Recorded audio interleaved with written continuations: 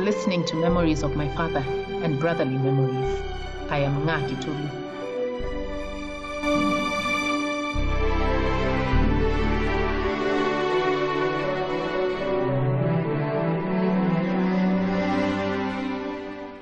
Daddy, I remember how when you used to drive us to and from school every day, we would catch you having a silent conversation, but then your fingers and your hands on the steering wheel would be gesturing.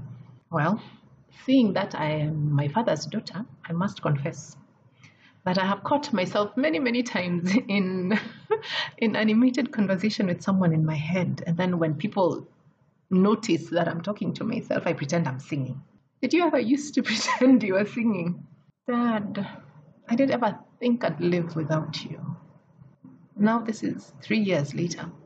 Nzalu, you knew I was petrified by ngongos. Yet one day, you told me that the only way I could get over it was to face my fears. And you are going to help me. Let me tell you how I wished that time would stop and the day would not proceed. Imagine you later found me outside and came running towards me with a ngongo in your hands. Akianani. If I did not pee on myself that day, you threw that ngongo at me and I ran into the house screaming and crying. I cannot remember if Mom punished you for traumatizing me like this. I still totally freak out on seeing them. That method of forgetting one's fears, Zalu, did not help me. It did not. It did.